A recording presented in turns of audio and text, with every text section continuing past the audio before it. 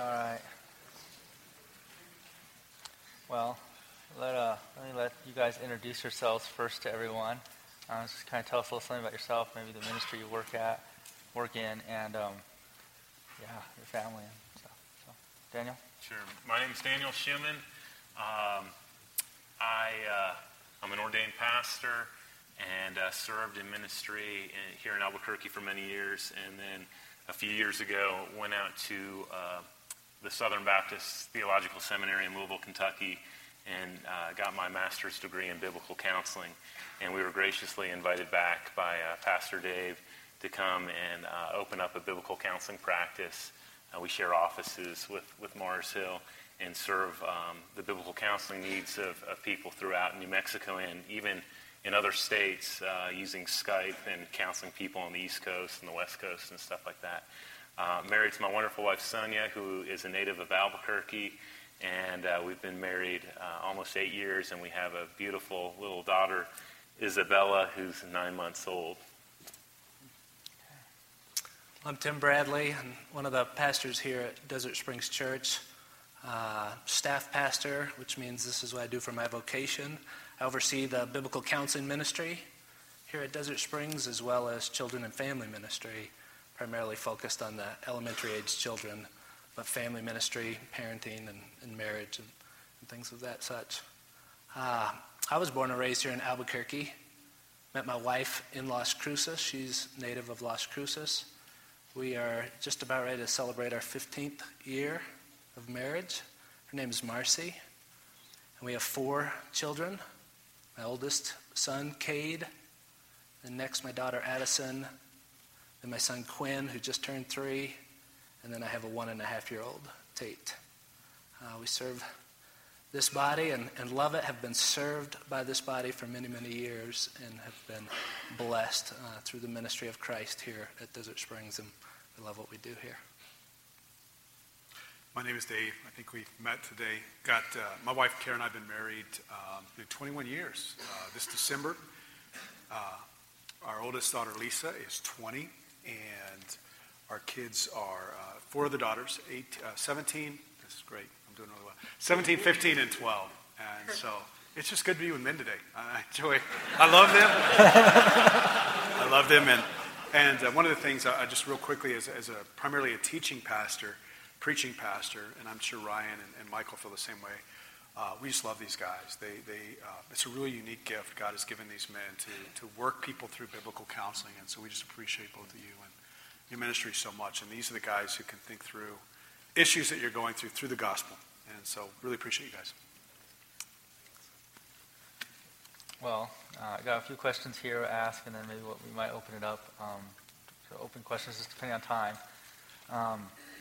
Just really quickly, I can, in my own heart, as you were talking, Dave, this morning, both sessions, a little light bulb and heartbreaking of my sin was going on at the same time, but so I'm guessing it happened for a lot of you guys as well.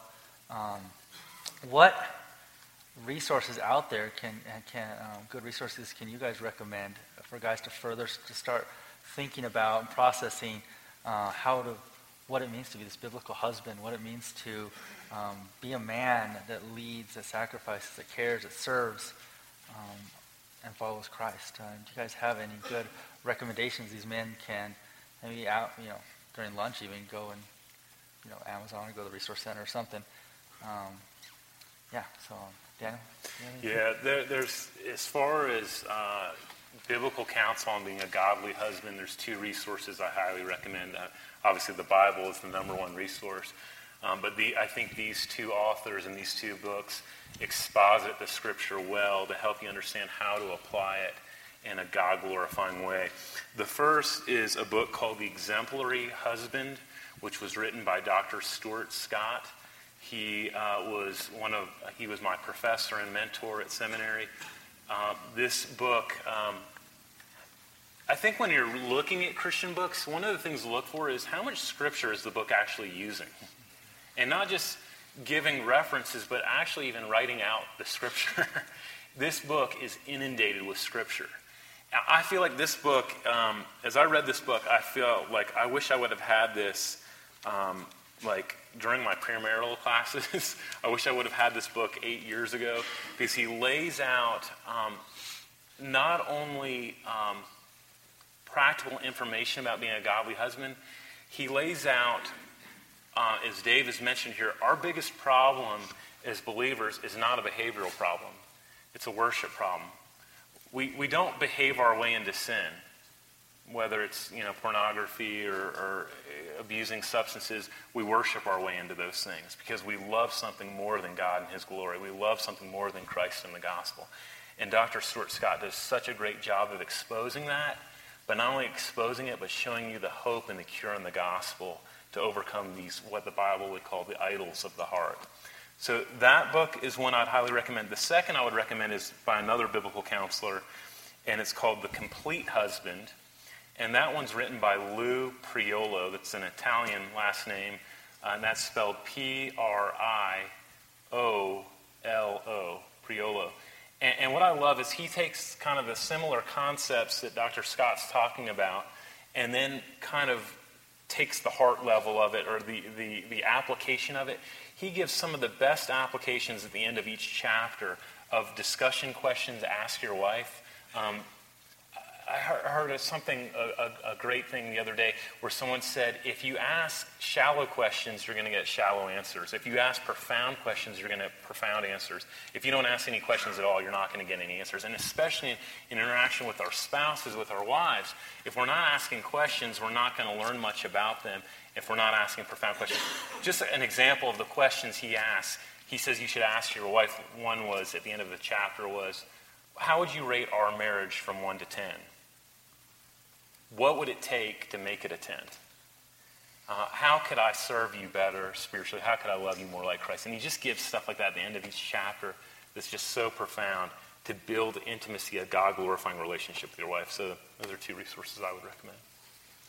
Those are great resources, and I'll actually pull resources that you guys recommend if I have them out of my office, and we'll put them out here at the Welcome Center so that you guys can peruse those books and look at them. The first book that I would recommend, beyond what Daniel just recommended, and obviously the scripture, is not explicitly a marriage book. It's a book on the gospel, because that's what will transform our marriages. And so it's a book written by a man named Milton Vincent, and it's a gospel primer for Christians learning to see the glories of God's love. And this has profoundly impacted my life and many who I've worked with in biblical counseling in their marriages. To start there with your own hearts before God and meditate in the gospel. To let the gospel simultaneously humble you and break you and lift you up as you see the glory and majesty of Christ and what the Father has done for you. And so he's laid out this book with these little sections. And within the book, he has the entire scripture content. So wherever he has little footnotes in this paragraph or two that he writes on a particular segment or portion of the gospel, then he's got the full biblical text there as well. And within 5 minutes each day, you can just read this little section in the accompanying scripture, and you can soak in the glory of God's love for you in Christ. And I would say that that's the starting point in all of life and in our marriages and in our relationships. So that would be one. Now, Stuart Scott's book is a long book. And as Daniel said, it is chock full of scripture. So as you work through that, sometimes you might think that that's, if you're like me, that's a little bit overwhelming. There's a lot to go through and a lot to process and a lot to work on. But there's a booklet called How a Man Can Lead His Family, a starter's guide for a man leading his family. And I recommend that booklet to you guys. In fact, the title, the man's name slips me. Not Stott. Krutz. It's called Mighty Men, a starter's guide to leading your family. And it's a booklet. that's doable.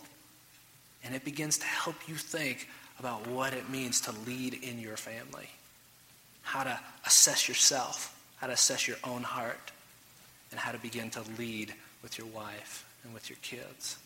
That's another book that I would recommend. I would say one that I would recommend too, and what these guys have said, especially if you guys are struggling to connect with your wife at a heart level, and a lot of times that shows up in the bedroom, is one by C.J. Mahaney called Sex, Romance, and the Glory of God. And dads, I would even encourage you to take that one and read it with your sons a little bit. I think one of the greatest challenges we have is that our culture gives us a pornographic view of sex, where women are always able and willing and want to do everything, and it just leads to huge problems in marriage. And so men a lot of times will pursue their wife physically without pursuing her heart. And I think that's it's a real short read. You could cover it easily. So again, dads, I'd really recommend you go over that with your sons and help them understand just the differences between how men and women look at this issue of sex and romance and relationship. I think it's extremely helpful. Sex, Romance, and the Glory of God. C.J. Mahaney. I know Pastor Ryan knows C.J. I don't know him as well. He's got one of the strongest marriages that I've ever seen now. And so I love to read guys that are practitioners of the stuff they write. Quick read. It's a real easy read. Yeah, You Mars Hill guys, we got it in our bookstore, so you can get it up tomorrow if you want it. Yeah, we have that one available at the Resource Center. That book is here. Those are really good. Kind of touch on what you said, Dave, there. Just this battle of sin, just indwelling sin, and the worship problem we have. One way it manifests itself really is through lust, through the battle, really, pornography, and not necessarily even just the X-rated pornography, but even what's on regular TV or whatnot.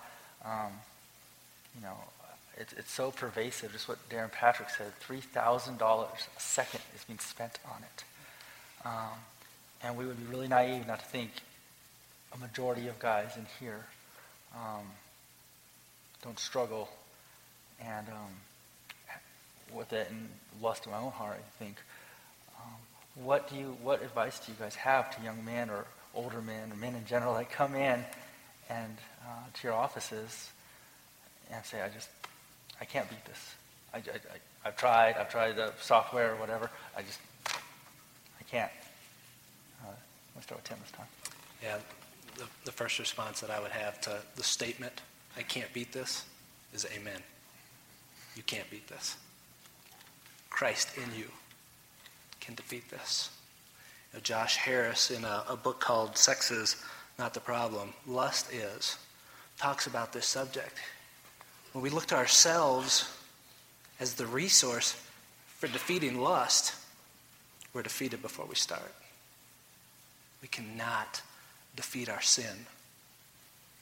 We are dependent upon Christ, not just as Dave said, for that get out of hell free card, not just for justifying us, but for saving us from sin in its totality.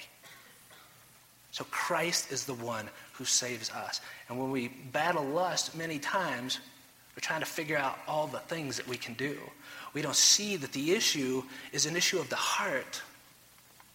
We see it as the issue of maybe the internet or the person I work with, rather than a much more profound problem, a problem of the heart that we cannot fix, that we need a Savior to fix.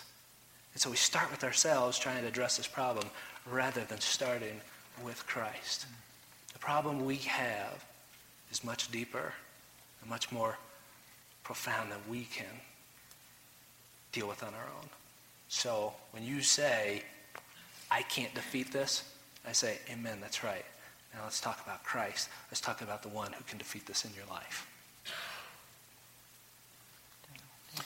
Yeah, I absolutely agree with Tim. And, I think another issue there is really a failure to believe that Christ is really pleasurable, that Christ is really enjoyable, that not only pleasurable, but that he is the supreme pleasure in all the universe.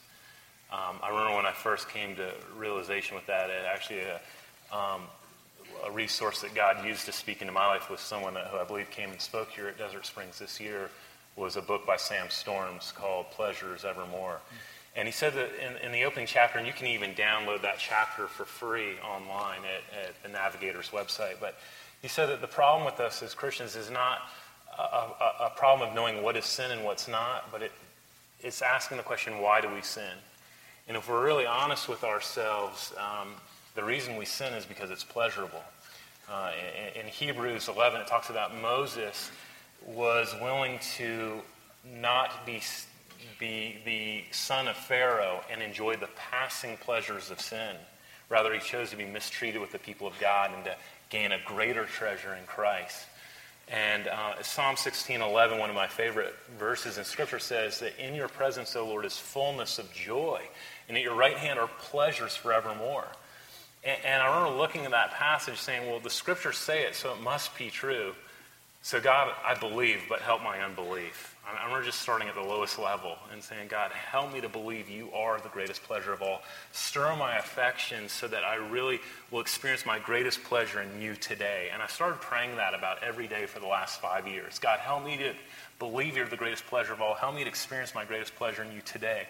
And I can tell you that God has really been answering that prayer throughout my life. I haven't arrived, and I have a hunch that even when we've been in heaven 10,000 years, we won't have arrived at that, because as Christ reveals more of his glory to us, our pleasure is going to be ever increasing. But I encourage you to start there at the level of your worship in your heart and saying, God, help me to believe that you are far more pleasurable than sex. Even sex and marriage. God, you're more pleasurable. God, you're far more, definitely more pleasurable than sexual immorality and fornication. So your word says earlier in Psalm 16 that those who pursue other gods, our sorrows are multiplied. God, help me to see that this really isn't bringing me joy. It's really actually multiplying my sorrows. Help me to really believe living for you and your glory is far more pleasurable than anything else.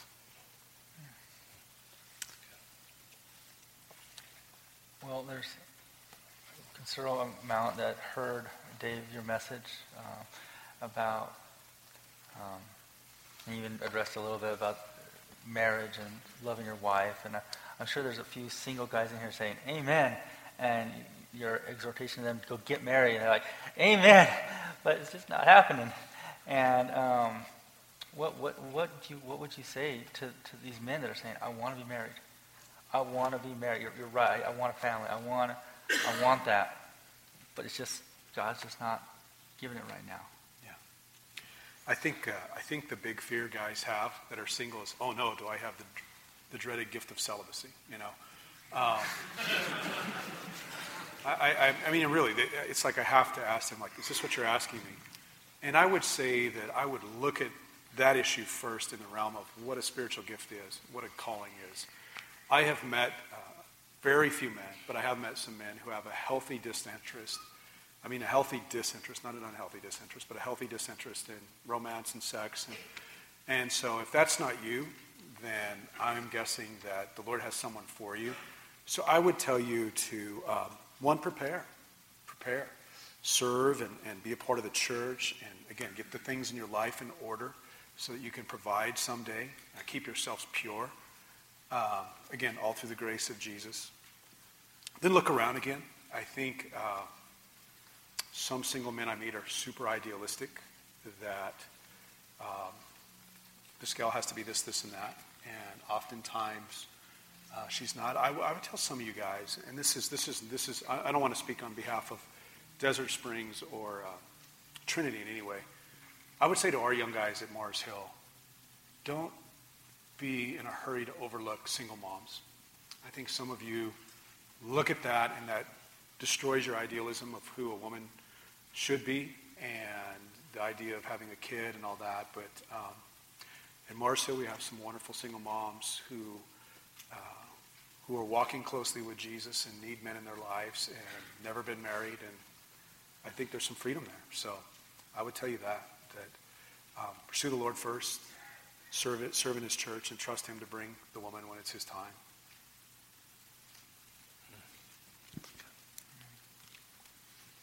We'll do one more, and then maybe we'll open it up just for a couple of questions. I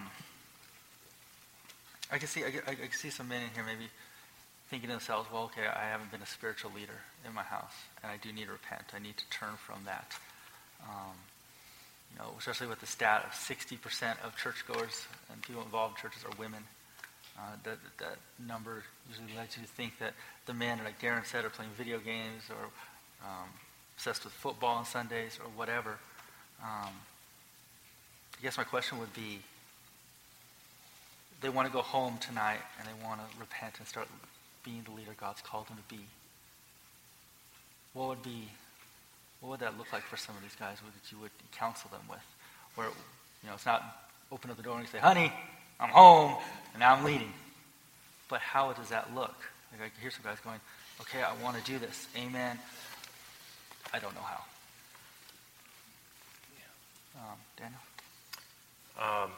Definitely, I think the first aspect is, like you said, coming home and being humble and repenting. Being honest about your failure in doing that. And saying, I want to lead better. I think you could ask and say, especially if your wife is a Christian, what are some ways that you would like to see me lead more spiritually? I'm surprised at how many people I counsel, how many couples who don't pray together. Men, take the lead in this. And I'm talking, at the very least, please be leading your family in prayer at mealtime at the very lowest level. But above that, even at the end of the day, praying with your wife praying with your children.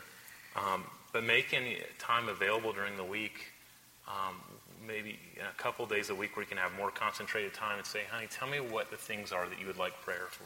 What are the things you're struggling with? And then pray with her and for her right there. And hopefully she'll ask you as well, honey, what are the things that you need prayer for? But take the initiation and leading in that, and especially single guys. One of the things my wife said that she really appreciated is that when we were dating, I opened and closed every date in prayer. I was like, God, help our time that we spend here to be glorifying you, that we would know you better as a result of this time. And it really helped. She's attractive, she's beautiful, and it kept me in check. That I want to honor her, glorify you, God. I would say not only, and then making time. Understand if y'all have busy schedules, at least one day a week that y'all can read the Word together as a family and think through a passage there and discuss it and pray together. I'd also say lead spiritually by doing things, worship the Lord and love your wife well by sacrificing, by helping out with the dishes and with the kids and changing the diapers and those things. That's being a spiritual leader as well, in the practical day-to-day, like showing her Christ in action sacrificially. Yeah, all great, Daniel. Thanks. I think humility has got to be the first step. A broken and contrite heart before the Lord, and then before the ones in whom you have sinned against. So your spouse and your children, and a confession of sin and a real acknowledgement to them that you have failed in this, and a seeking of their forgiveness. Don't go making excuses. Humble yourself before them. Trust that God is faithful to give grace to the humble and to lift us up. So you start there. I think for a lot of us, in a practical way, we get overwhelmed by the sheer magnitude of this task. So start small. I'm constantly saying to men who I counsel with, don't think you have to prepare a sermon for 7 days a week. Start small. Dave said earlier, spirit and word. Read the Bible with your wife and with your kids and pray. You can do that in 5 minutes. Read a psalm and pray. And trust that as we begin to do that, God will grow that. Start small. Don't feel like I've got to plan everything out. Be faithful in a little. Begin to get the word into your life and their life and pray with them. So that'd be another practical way, I'd say, to start. Totally agree with these guys. That's great counsel. I would do that practically. I'd go home tonight and clear your schedule. Take your wife by the hand and just say, I'm sorry. I'm really sorry. And again, I think if you walk through the door like Los suggested, so don't do that, Los. And say, you follow now. Take responsibility for your own stuff. Some of you have so abdicated this role for so long. It's going to take your wife time to adjust to the new you. And she's going to want to pull back some of that leadership that you want to lead. But just start humbly. And so I would tell you guys, our Marso guys that are here today, here's the simplest way you can do it. Grab your weekly that you'll get when you come to the door. There will be community group questions on it based on the sermon that's preached. Be the guy who leads his family to church. Be enthusiastic when you worship. And let that be the centerpiece of your conversation sometime this week. Let's talk about the Bible. In other words, let the men who are gifted in teaching the Bible teach the Bible. We're not asking you necessarily to do that. What we're asking you to do is lead your family in repentance. Lead your family in response to the gospel. And so that's a real simple way to do it. If your kids are in kids programs, and I'm not sure how it works at Desert Springs or Trinity, pop in a few minutes early and ask the teacher, what are you covering today? You know, what are my kids going to learn today? And great, most of them will have something they'll come home with, you know, with coloring on it, and you can do that. But it's basically taking the truth of the Bible and living it out in front of your family. It's not going out and getting a theology degree and being an expert in answering questions like this. It's real simple.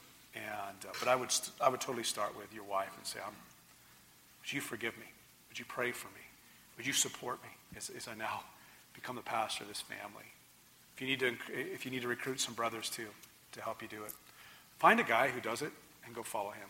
It's that simple. Find a guy you respect in your church who's already doing it and say, can we bring our family over for dinner and watch what you do during devotionals? It really is.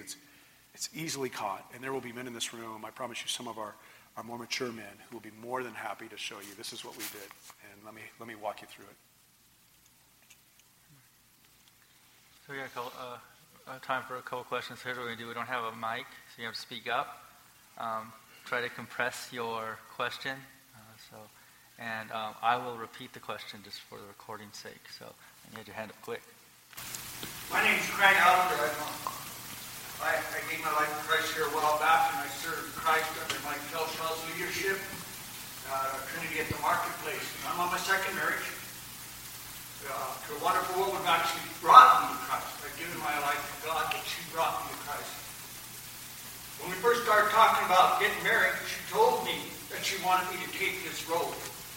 And at that point, I can honestly say she made me holy because she scared the hell out of me. Why? I know there's got to be. My goodness, look at all these people. There's got to be people here. That's one of the problems I used to have. What do you do if you want this for your family? In your heart, you want to be the best husband you can be. You want to give yourself. You want to serve God. But the wife has other things in mind. She is worshiping other things. And alcohol, pornography. And you strive to bring this to her. Even so far as, let's say, driving her to go into alcohol rehab. And in 2 days she walks out. How do we deal with that?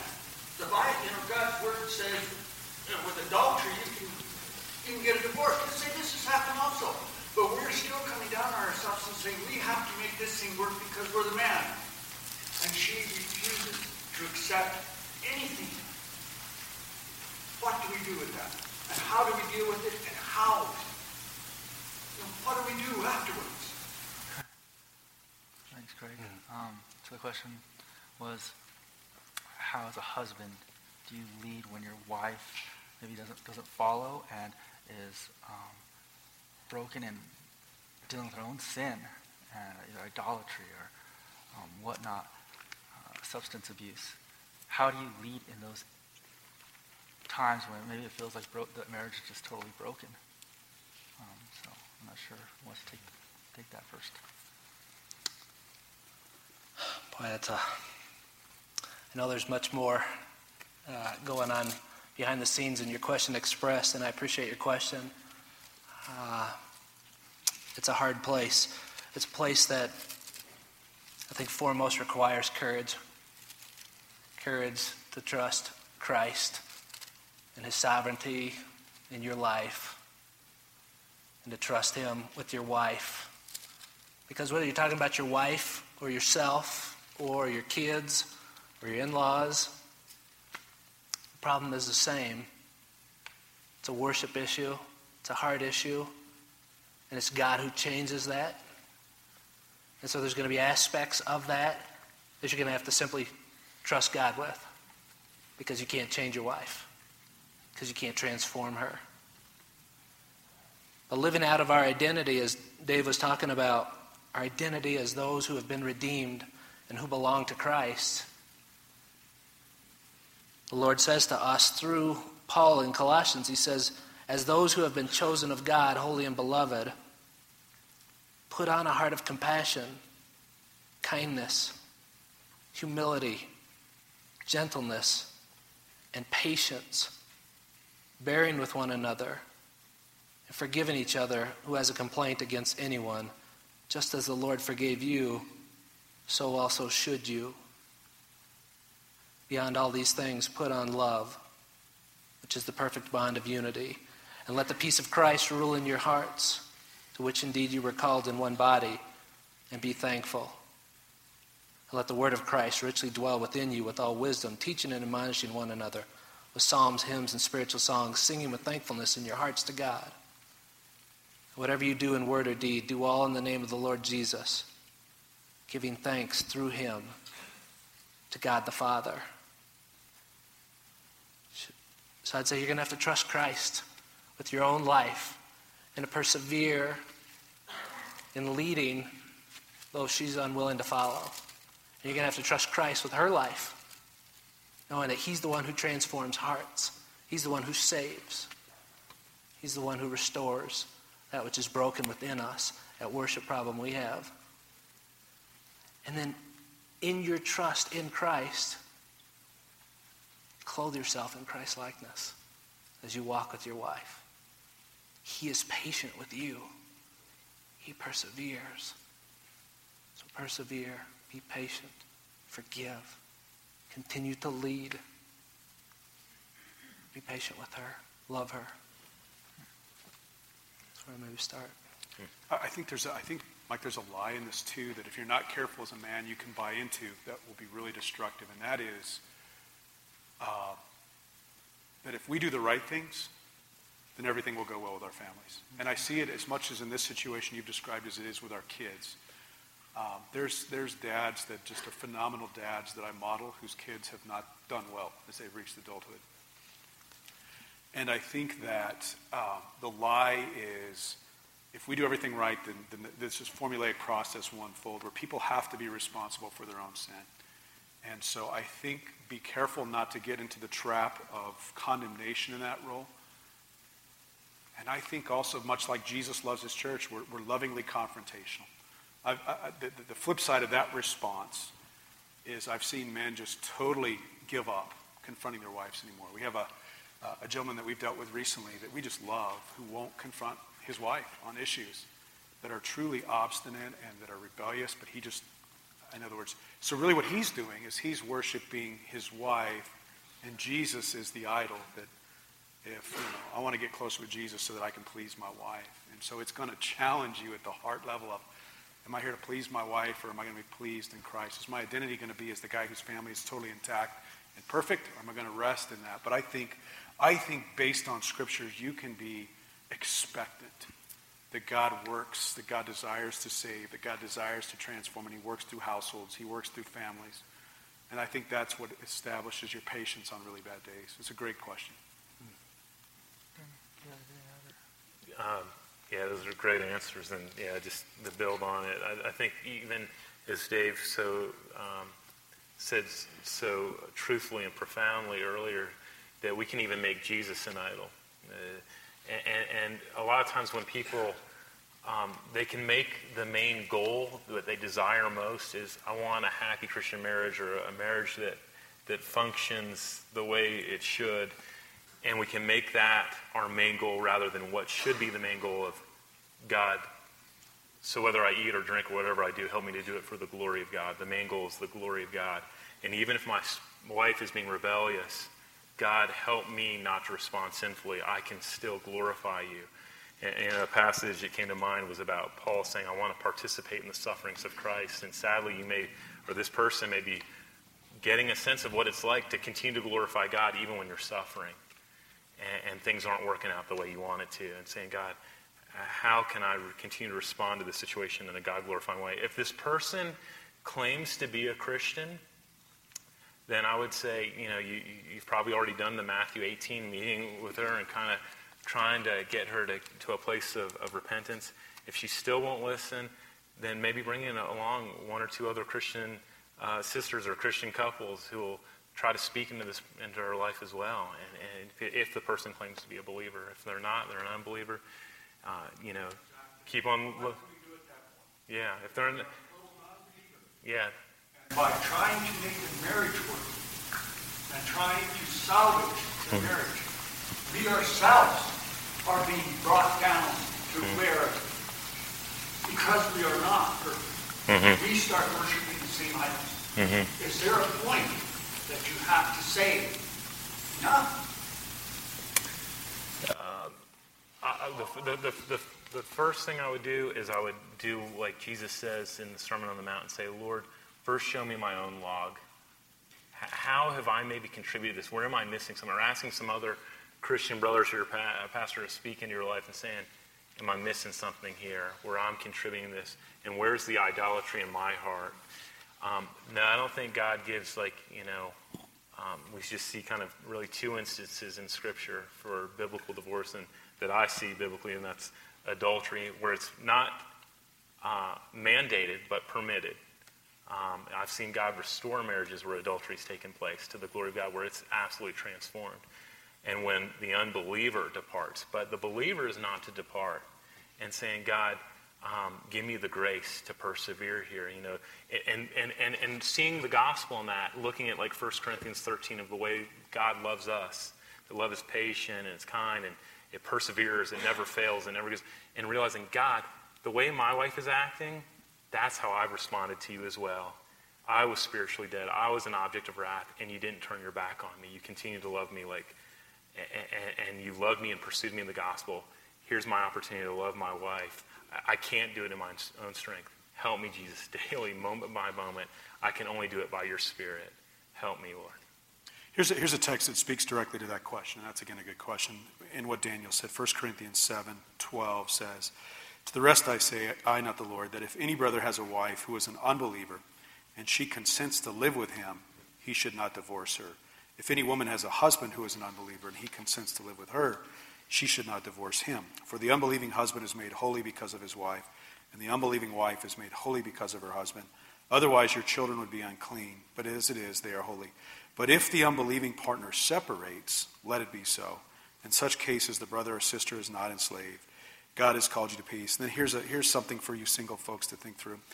Wife, how do you know whether you will save your husband? Husband, how do you know whether you will save your wife? Good question. Good question. We'll Great close question. with that. Just